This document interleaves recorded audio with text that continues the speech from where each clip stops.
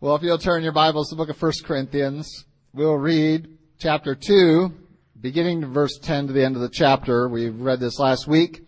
We're going to press on. I stopped short last week of finishing my message. Felt that it was going to be hard-pressed to get it in and give it the time and the attention that it needed. And so we are going to go through this again, particularly the latter verses of 1 Corinthians chapter 2. I'll be reading out of the New King James Version. God's Word says in verse 10, "But God has revealed them to us through His Spirit. For the Spirit searches all things, just the deep things of God. For what man knows the things of a man except the spirit of the man which is in him? Even so, no one knows the things of God except the Spirit of God. Now we have received not the spirit of the world, but the Spirit who is from God, that we might know the things that have been freely given to us by God. These things we also speak, not in words which man's wisdom teaches, but with the Holy Spirit teaches, comparing spiritual things with spiritual. But the natural man does not receive the things of the Spirit of God, for they are foolishness to him, nor can he know them, because they are spiritually discerned. But he who is spiritual judges all things, yet he himself is rightly judged by no one. For who has known the mind of the Lord that he may instruct him? But we have the mind of Christ." This morning I brought an object lesson to go with the message. How rare is that?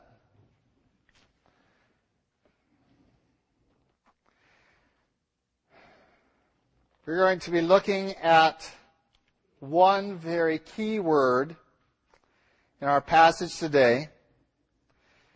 It is used 3 times, but it's translated 2 different ways in our text in New King James. In fact, you'll find very few texts that translate it the same each time. There's a few out there, but we're going to be focusing in on that word, and a derivative of it is used another time, so really 4 times we are confronted with this idea in the latter verses of chapter 2 here in 1 Corinthians. I don't know if you picked up on it as we were reading or not. Probably not, because of the manner in which it is translated. But this morning I want to begin with an object lesson. I learned this from Pastor Silcock, that you guys really respond to object lessons, and I'm just going to have to start bringing more. I use them extensively in Word of Life, but not typically in my messages. So I have 2 little brown bags up here, and it's what's in them that I'd like you to understand, to comprehend. I would like you to know what's in them. In both bags, there's a round thing. It's a sphere, actually. It's not round. It's a sphere, which is a 3-dimensional round thing. It's like a ball. It's round. Each one of these has something in it that has skin on it, or someone might call it a peel. Each one of these bags contains something that has seeds, and each one of these contains something that we consider a fruit. They both grow on trees. They are both made into juice. They are comparable, as you can tell. I can go on and describe to you all the things that are the same about them. You'd like to know what they are? How many of you know what they are? This is an apple. It's kind of roundish. This is an orange.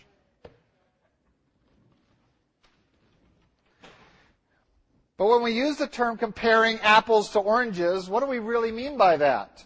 What we really mean is that these are 2 very different things. And yet everything I told you about them is true, is it not? That they are comparable. And yet we use this as an illustration of distinction. That you cannot compare apples to oranges. And there are some terms that we could use to distinguish them. One's a citrus and one is not.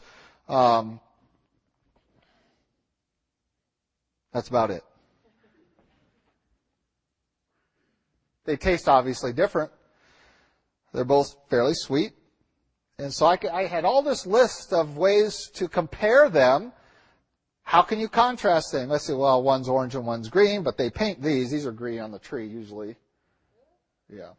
That's very disconcerting to you, isn't it? And of course, these aren't shiny on the tree. These are all waxed. So this one's waxed, that one's not. But they're both manipulated to some degree for our visual enjoyment, what we expect them to look like. So we find that apples and oranges, very different things. Don't compare them, and yet they are more comparable than they are contrasting in many senses. I mean, it's not like comparing a fruit to an animal. They're more comparable than that, aren't they? And yet we use this very symbol to talk about the inability to compare very different things. That we shouldn't be doing that. We should rather be speaking about them in contrast. And this is exactly where I want to take us in understanding this singular word in our text that we're going to focus in on. And that word is translated, at least in one place, as discernment. To discern, to distinguish between. It's translated also as to judge and to compare. And so, as we get into our text, let's remember that we are dealing with apples and oranges. But that we might also be dealing with some things that are very different, far more different than the two pieces of fruit I have up here this morning. Let's begin looking at our text. Well, let's go, Lord, in prayer, then we'll look into our text this morning. Lord God, we do thank you for your love for us. We thank you for your work in our midst, and we do pray that our time together today might be profitable because we spent it in your word, because we were sensitive to your Holy Spirit's direction in our lives, because we are dependent upon you and humble before you, willing to receive your instruction. And so, Lord, we do pray that all that is said might truly be by your Spirit, in accordance with your word of truth. It might impact our very lives. In Christ Jesus' name, amen. God has revealed some things to us through His Spirit. We talked last week about the Spirit of God and how we influence His work and how He influences us or can minister to us. And His ministry is expansive, we found, that it involved Him from the one end of the spectrum as our comforter to the other end of the spectrum as our convictor. And really a lot of things in between, including revealing His truth, illuminating us.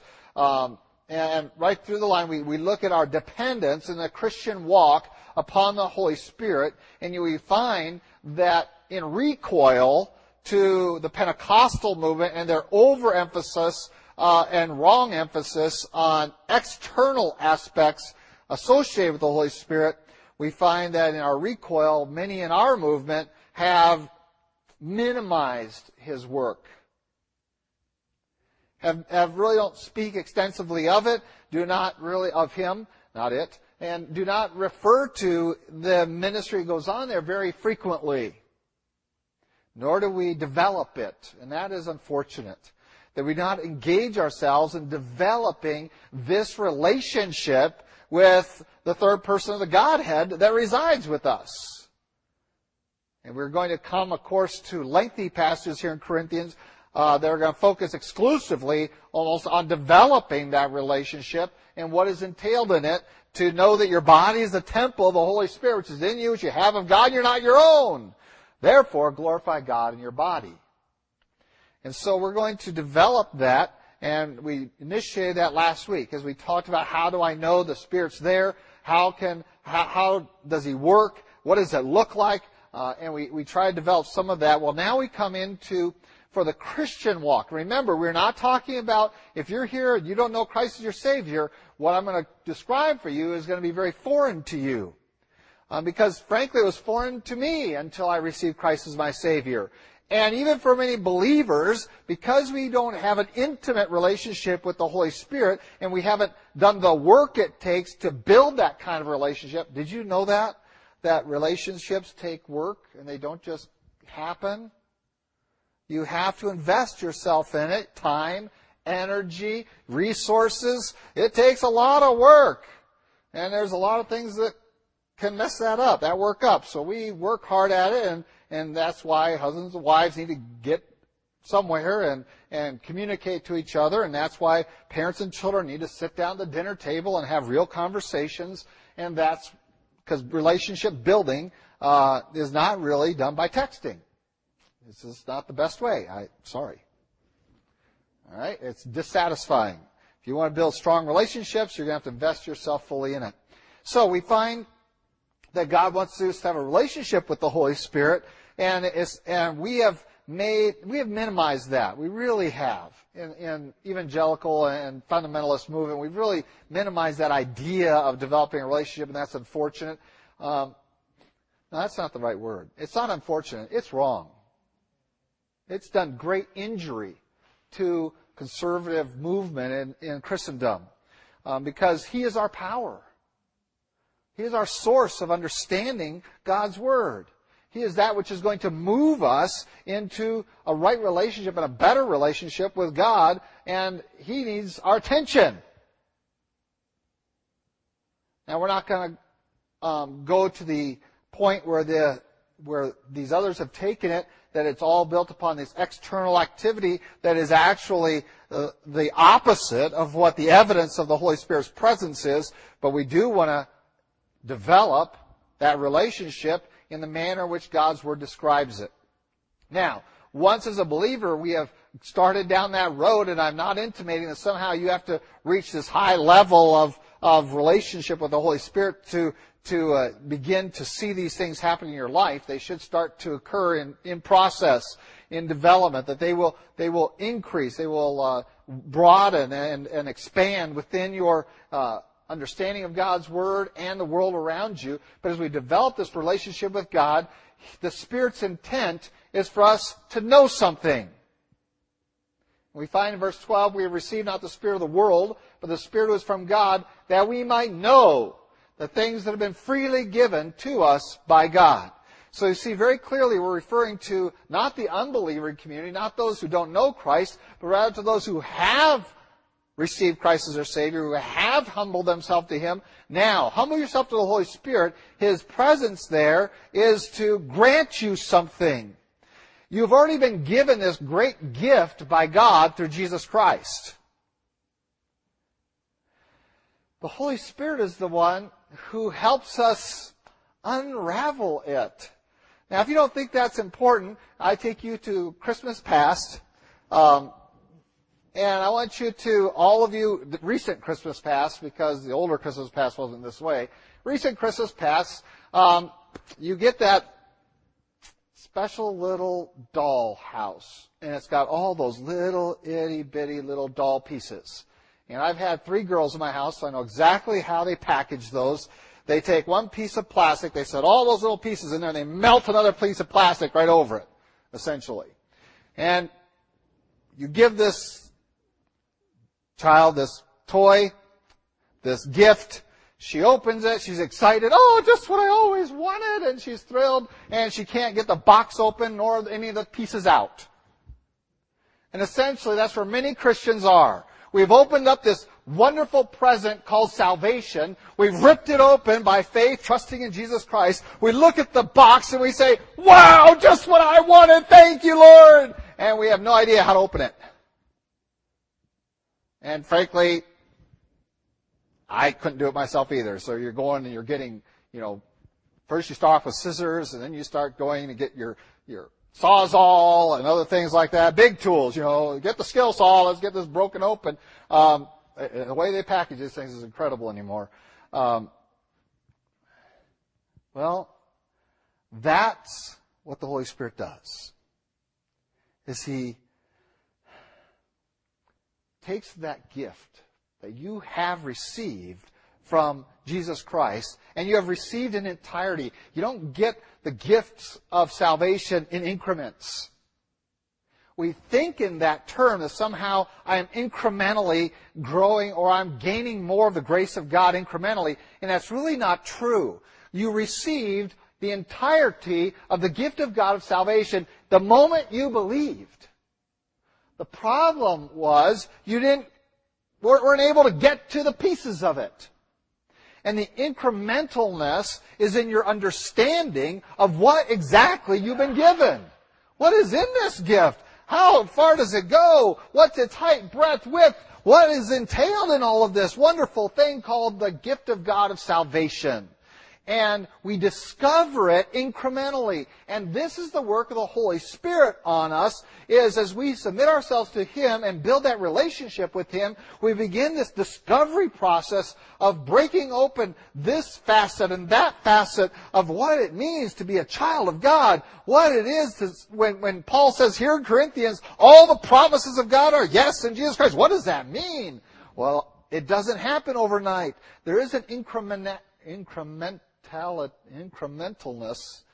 There's an increment involved in this process of coming to understand the salvation that you're already the possessor of. And so as is in your experience, you might think, well, I've really, God's given me more and more and more as I've grown in Him. No, you've just discovered more and more and more of what He gave you back then when you first trusted in Christ as your Savior. And so this is this idea that's here in verse 12, that we might know the things that have been, past tense, freely given to us by God. That as believers we can have this discovery, this knowledge that expands and increases, and to us it feels like we're getting a new gift. And I've heard of those parents that, they meet out those gifts and the kids only get to open one like once a month or something throughout and God's not doing that. He's giving you the whole thing right up front. And now, as we take possession of it, the Holy Spirit enables us to break open this portion and that portion, to discover it and to apply it to our lives and to realize, you know what, I've had this all along, but now I get to live in it because I know it. And this is the work the Holy Spirit has within us, that we might know what it is this gift is entailed in this gift. And so we come to Paul's ministry. What is his ministry? His ministry, by the Holy Spirit, is to participate with the believers to teach these kinds of things. Look at it here in verse 13. These things we also speak, not in words which man's wisdom teaches, but which the Holy Spirit teaches. And so we have not only the Holy Spirit coming here to aid us in this process of unraveling our gift. I don't want to say unwrapping it, because we've taken off the wrapper, we've seen it, we're saved.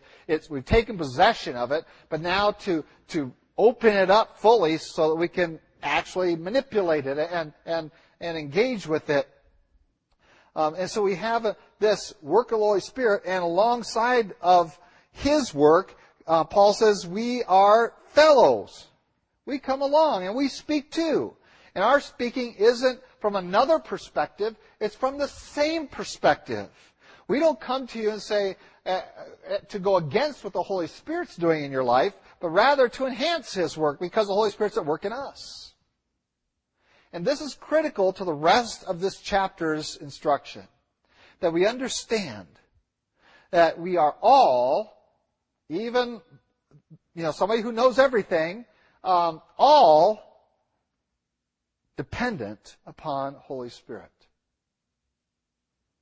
And Paul says we don't come to you with worldly ideas and words from the philosophies of this world. That's not what we teach. We're not speaking those things. We're not dependent upon our own wisdom, but rather we too are dependent upon the Holy Spirit. And now we come into this idea of discernment, introduced with this idea of comparing. And now you know why there's an apple and orange up here. That we are here comparing. And we have a phrase here I want to talk about a little bit to introduce this idea. A phrase that seems to us to be not finished. And many translators have tried to finish the phrase. The New King James Version does not. It doesn't add a word in here to help us figure out the antecedent. What is it referring to? And I think there's a reason God's Word didn't include the antecedent or the object of the let's look at it. It says comparing spiritual things with spiritual. Now, the question is, what is the second spiritual referring to? And some go back and say it's referring to the words that Paul uses early in the verse. It talks about that we speak with words that are not men's wisdom, but God's wisdom, the Holy Spirit. And so we compare spiritual things with spiritual words. In other words, we go through this process of talking about spiritual things, and we use words that are appropriate. Possibly. Others think, well, it refers to we speak spiritual things, or we're comparing spiritual things with spiritual things. That we are taking two spiritual truths and we are comparing them to one another, and we are using this spiritual knowledge and information and work of the Holy Spirit to compare to this spiritual. In other words, the Holy Spirit is we're going to use Him to engage ourselves in involving understanding of other spiritual things. Another translation is comparing spiritual things with spiritual men. That is, that we don't engage in this process with the unbelievers. That we compare spiritual things with spiritual men. You have to be spiritual. And this means, where do they get that idea? Well, they have taken that idea from the next verse that talks about the natural man versus the spiritual man. And so they've taken either the previous idea of words, the immediate idea of things, or the next idea of men, and said that, and put that in there as the filler to the antecedent. What is the second word spiritual referring to? And rather than pick between those three, I'm going to say yes. Because they all have valid arguments, because they're all true. Paul has already gone to great length to say, and he's going to go to great length to say that you have to come to spiritual truth differently. You can't come to it from the world's wisdom. You can't come to it from man's philosophy. You can't come to it from the natural man. You can't come to it even with the same words that men use.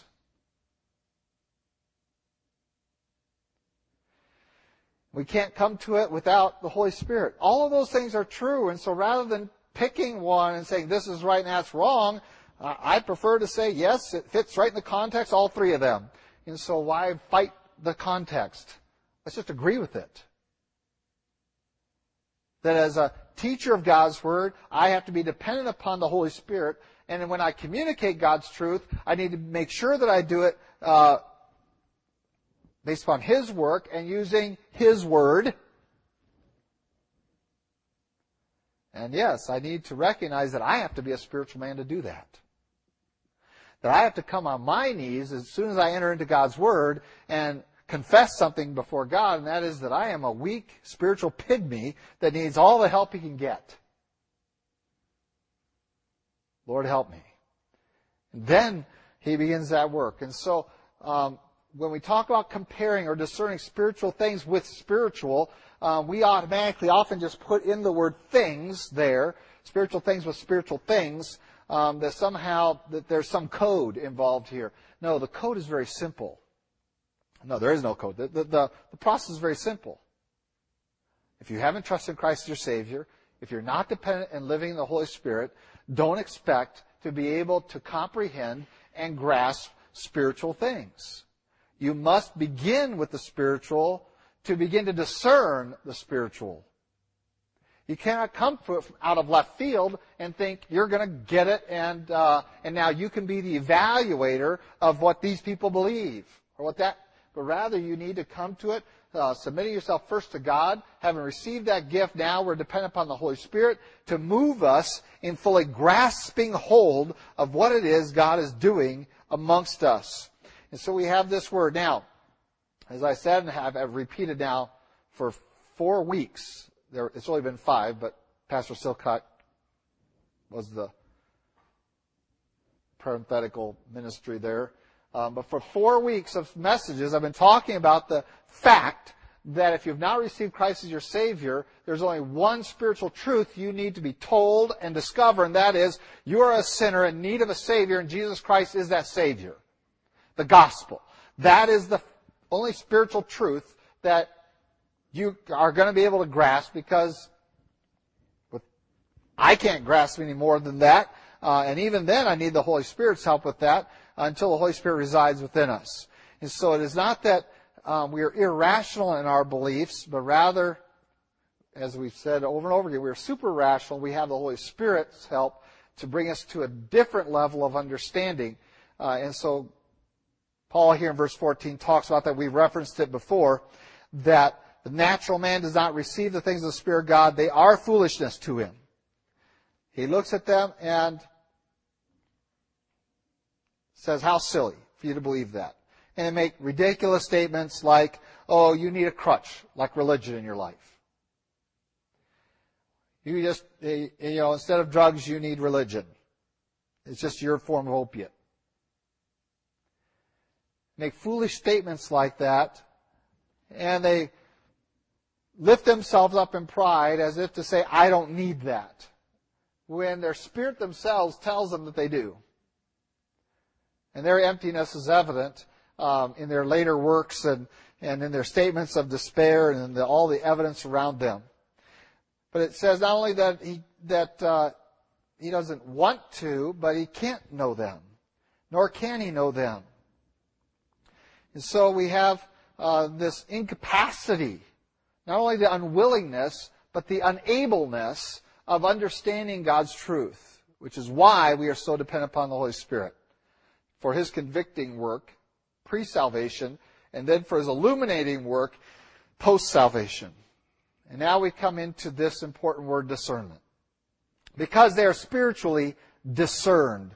And it goes back to the idea of comparison, of understanding, and again the word that's going to be used in verse 15, of judging, of taking two things and recognizing the distinguishment of them, of recognizing the world for what it is. And I'm going to use the apple for the world because, that's what Adam and Eve ate in the Garden of Eden. We don't know that. It was some fruit. Must have been tasty. Probably wasn't orange. But we're going to call it an apple because that's what everyone thinks. Here's the world's thinking, and to be able to discern truth, and they have one perspective, and we have a different perspective of discerning truth, and that is based on the Holy Spirit. And God's Word's contention is that the natural man really doesn't have the capacity to discern truth. They just don't have the foundation. All the intelligence, all the moral workings that go on, they always come up short. Even in their study of the Bible, they come up short. Our textual critics and that whole field of study that is so I can't pick up a commentary without having to deal with textual critics. No modern commentary is considered scholastic if it doesn't include every single thing a textual critic has said of every verse in the Bible, questioning its authenticity. That's not just liberal commentators. That's evangelical and conservative, even fundamental commentators. If you go back two generations ago, you'll never hear any of them refer to that. Textual criticism is something that's come in our day. And the sad thing is that those textual critics, by and large, are not believers. They're academias who study the Bible and they know the original languages and all that. And if you think that's the key to unlocking the Scriptures, well, obviously it isn't, because these men have all that and they don't get it. They don't get that there's apples and oranges. They don't get it. Because they don't have the Holy Spirit's investment there. They haven't humbled themselves. Their reliance is upon their academic experience, their training, their dependence upon man's wisdom, and the conclusion of the matter, with all the Greek, with all the Hebrew, with all the Aramaic, with all the archaeology, with all the study, with all the time and attention, they come up with despair. And the best they can do is to point the finger and say, well, this isn't true. This isn't in God's Word. This isn't valid. I can find a reason to fault this passage. This chapter doesn't belong there. This half of Daniel isn't true. This half was a later addition. This part was, and it goes on and on. There's not a passage of Scripture they haven't attacked. So no, we are not dependent upon. Does that mean that we don't engage in any of that? No, we do engage in them. And I highly value those believers who have invested themselves in the original language, who are dependent upon them for these translations. But fundamentally, if they aren't believers, if they don't come by faith to God, they are going to come to this word and they're going to see it as foolishness and attack it. And we have given them much too much credence, as our commentators, modern commentators, have demonstrated in their scholastic work. We accept God's word as true. There is ample archaeological, internal evidence, external evidence for that. But fundamentally, it is a matter of submitting myself to the truth of God's word. And you can claim that circular reasoning, that you go to the Bible, it says it's what it is, and I believe what it is, and so you're just trusting the Bible to tell you about the Bible. But what are you trusting in? The fact is, every man's reasoning really is circular, even if he depends upon himself to discern himself. So we come to God with trusting in His Word, and if we are not of that spirit, if we are not of that attitude, if we are not prepared to submit ourselves to the Holy Spirit's work, then we have no capacity to really discern the Scriptures, to bring its truth out and to bring it into our lives. And so when we come to verse 15, He who is spiritual judges all things, yet He Himself is rightly judged by no one. We have used this word judges, and we usually totally miss this whole verse, what this whole verse is talking about. Because when we think of judging, we think of people judging me, and me judging people. That's not what the reference is to at all. It's not about your relationships. Not with others. It's about your relationship with the truth. He who is spiritual has discernment over all things. Once you've tapped into this person called Holy Spirit, once you've tapped into His ministry in your life and you've surrendered yourself to it, He gives you the capacity to discern things, to be able to honestly and truthfully investigate and discover this truth and to bring it into your life and to draw it out, and all of a sudden the lights go on and you go, duh, why didn't I see that before? Why doesn't everybody believe that? And frankly, there's a lot of times I sit back and I read people's writings and I go, palm to face. And I think there's a Facebook shorthand for that, isn't there? Anyway, I'm just hitting my head. I'm like, don't they get it? And they don't.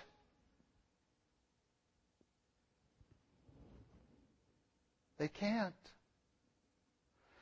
Until they have surrendered themselves to God's Word, to, first of all, Jesus Christ and salvation, and then to the Holy Spirit. And then now they can come in and when they have the spiritual working going on in them, when they have, as we talked about last week, surrendered themselves and developed this relationship with God, with Holy Spirit in them, now we can begin to discern all things.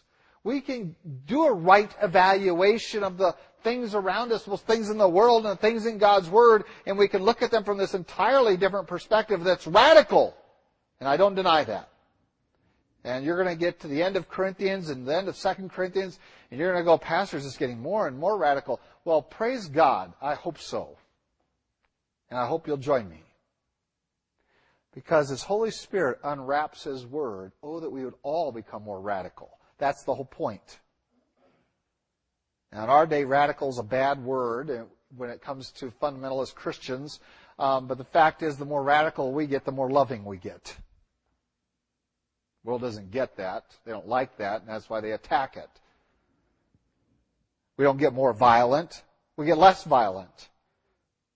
We don't get more selfish. We get more selfless.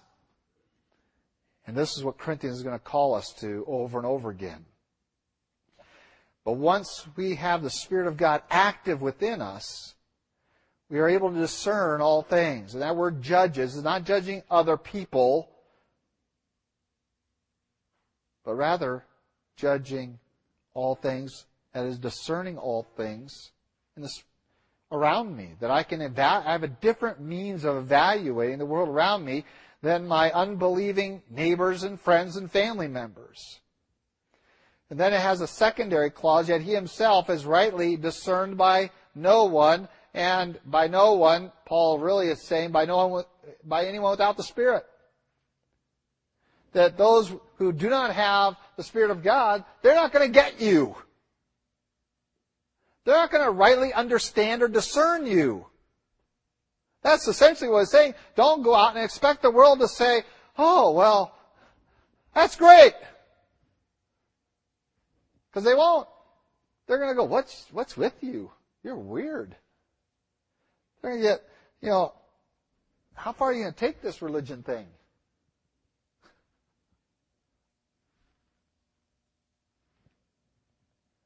You see, when you truly have a relationship with the Holy Spirit that is active and engaging, and you are coming to spiritual truth, you're discerning spiritual truth. That's more than just, I know. Remember? It's about bringing it into your very life and working it over and getting so accustomed to manipulating. It's just second nature. That I just do things this way. Because the Spirit of God dwells within me. I'm a spiritual person.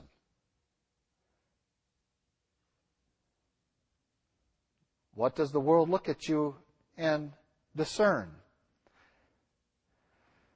Paul says, they call me a fool, and I'm glad for the title. I'd rather be a fool for Christ. I've been crucified with Christ. Nevertheless, he lives, yet not I, but Christ lives in me. Paul has repeatedly, over the course of his ministry, suffered not only from the world, but even from ungodly people within the church who have assaulted him because they don't understand him. They can't get him. They cannot discern what he has discerned. And from their view, while they can see the results of God's work in his life, they cannot invest themselves in the process that you've invested yourself in. They're going to resist it. They want the joy, they want the peace, they want all those things at the other end, but when they look at the process, because they don't understand that process, they bristle against it. They say, well, that worked for you, and then they take about 3 steps away from you. Worked for you, I don't want to catch that. But they don't understand that process that we've been engaged in called the Christian life is not something that we are creating. It is something that we are submitting to, that the Holy Spirit is developing in our life. They can't see its value because they haven't received Christ as Savior. And so not only not going to be able to discern truth from God's Word, are they not going to be able to respond to anything but the gospel, neither are they going to understand you. If you live the radical Christian life, the world is going to throw their arms up and scream and run away from you because you're weird. They're that far off from where they are. For most of what God calls us to is extraordinarily countercultural.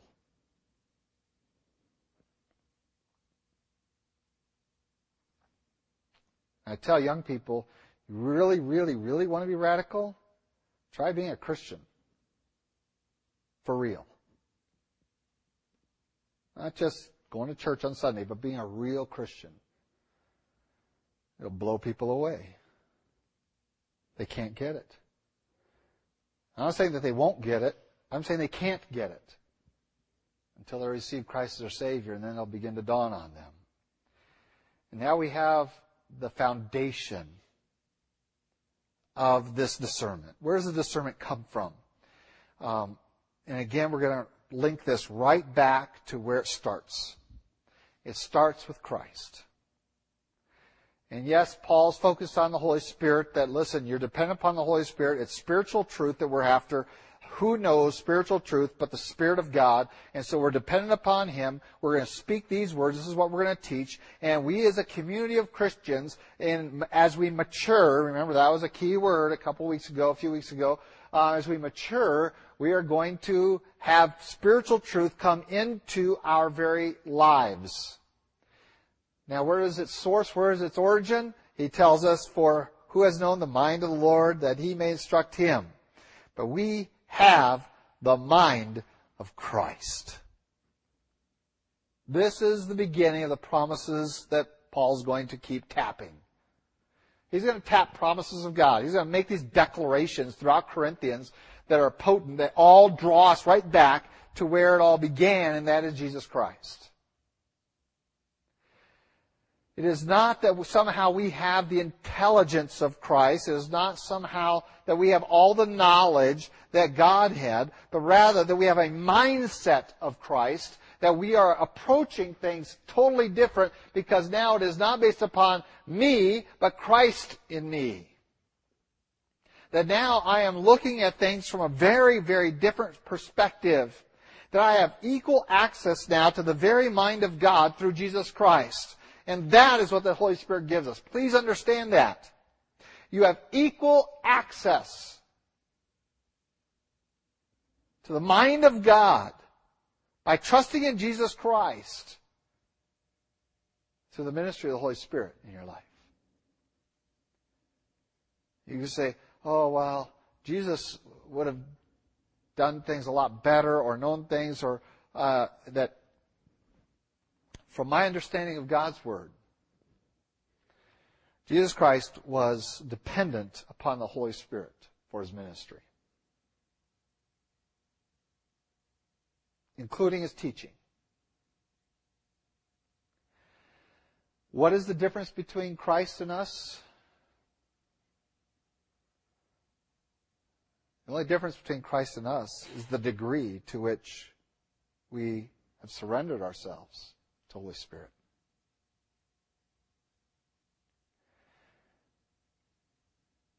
And when push comes to shove, we are frankly quite reticent to say, not my will, but yours be done. Whereas Christ was always ready to say that. The same Spirit that indwelt Christ indwells us. And that's why Christ could go to the apostles and said, you think this is great? Greater works than these you will do. Why? Because it's the same source of power. It's the same Spirit that by which I am working, by which you will work. But the difference between us is that Christ had it fully opened up to him, and he has fully surrendered to it, and he had a full grasp of it. But now, what Paul says here is that you have the same exact access to the mind of God because you've trusted in Christ as your Savior. That I can say this statement, we have the mind of Christ. Isn't that incredible?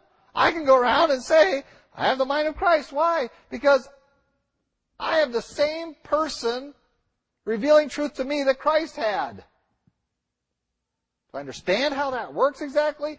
No. Am I glad? Yes. I'm thrilled. Because now I cannot sit, I have no excuse for sitting on my hands and say, I just don't get it. I don't get it. I don't get it. Which is a common excuse I hear that really is just Christians trying to excuse their sin. Saying, I don't want to get it because I don't want to change. I don't want to submit to that. We have the mind of Christ, the Holy Spirit within us, who will lead us into all truth. What you do with it now depends upon whether you're going to grow into a spiritually discerning person or you're just going to try to cling to the natural man that you are supposedly repented of at salvation. So what is it that debilitates the church today? Is not that we don't have the mind of Christ, is that we don't tap it. Because we like our sin too much to develop a powerful relationship with the Spirit of God. That He can move us in God's Word to understanding and allow Him to penetrate our life and make us look at our life and say, well, that's got to change. Well, I need to do more of this. And This needs to be developed. This needs to be strengthened. This area I need, and the Spirit will lead us into that truth. And then at the other end of that process of discovery is great joy that Paul wants for the Corinthians. But he sees that they're tied themselves. Instead of allowing the Holy Spirit to work through the mind of Christ that we are the possessors of, they are infantile because they like their sin.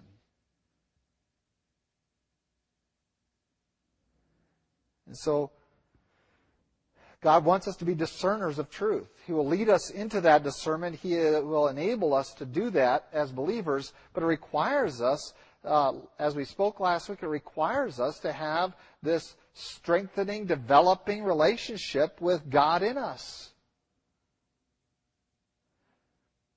And if you weren't here last week, I challenge you to go back and listen to the podcast, bring out those ideas. But fundamentally, if you're not developing a relationship with the Holy Spirit, you're not going to grow in discernment, which means you're not going to be tapping this mind of Christ that Paul says we have. As believers, we have the mind of Christ. Why don't I get it? The Holy Spirit will only lead you into that truth that you are willing to surrender yourself to. If you don't want to hear it, He's very different than me. He won't yell. He whispers and waits for you to respond. And so, what is a mature Christian? A mature Christian, in Paul's description here in Timothy, is one who's able to discern spiritual things. Not because of his great intellect, but because of his great humility. He has humbled himself to the Spirit, who has led him into perfect truth, even to the point of discovering that we are in fact possessors of the mind of Christ. Which I think we have to connect very quickly to Philippians chapter 2. Let this mind be in you, which is also in Christ Jesus our Lord, who did what? Humbled himself and became obedient to death. Yes. To that degree. I had a young person come up to me and talk to me about this Iranian pastor who's going to die. And don't you think that's terrible? I said, no, I don't think that's terrible at all. He was shocked. You're a pastor. You don't think it's terrible? I said, no, it's not terrible at all. I think that guy's blessed. Well, they're probably torturing him. I said, well, he's more blessed than me. You're heartless. I says, no. But you see, we keep looking at the things of the world through the world's lens. What did the apostles say when they were beaten and murdered for Christ? They counted it all joy that they could suffer as their Lord did. You see, that's spiritual discernment. It doesn't look at anything through men's eyes anymore. And death suddenly isn't something I'm afraid of at all, but anticipating. There's really only one thing that I'm anticipating more than that, and that is Christ's coming. Because one of those two is going to get me into the presence of God. Do I go out and play on the interstate? No, because I have work to do. When we are mature in Christ, it means we are submitting ourselves more and more to the Holy Spirit, and we're developing a relationship with Him that will lead us into all truth. And by leading us there means that we are following Him there. Once we stop following, He's going to stand still. And your Christian life will stagnate. God doesn't want that for you. At all. He wants you to grow. He wants you to mature. He wants you to move on to solid food and to enjoy a good steak. He wants that for you. But it requires something of you. You have to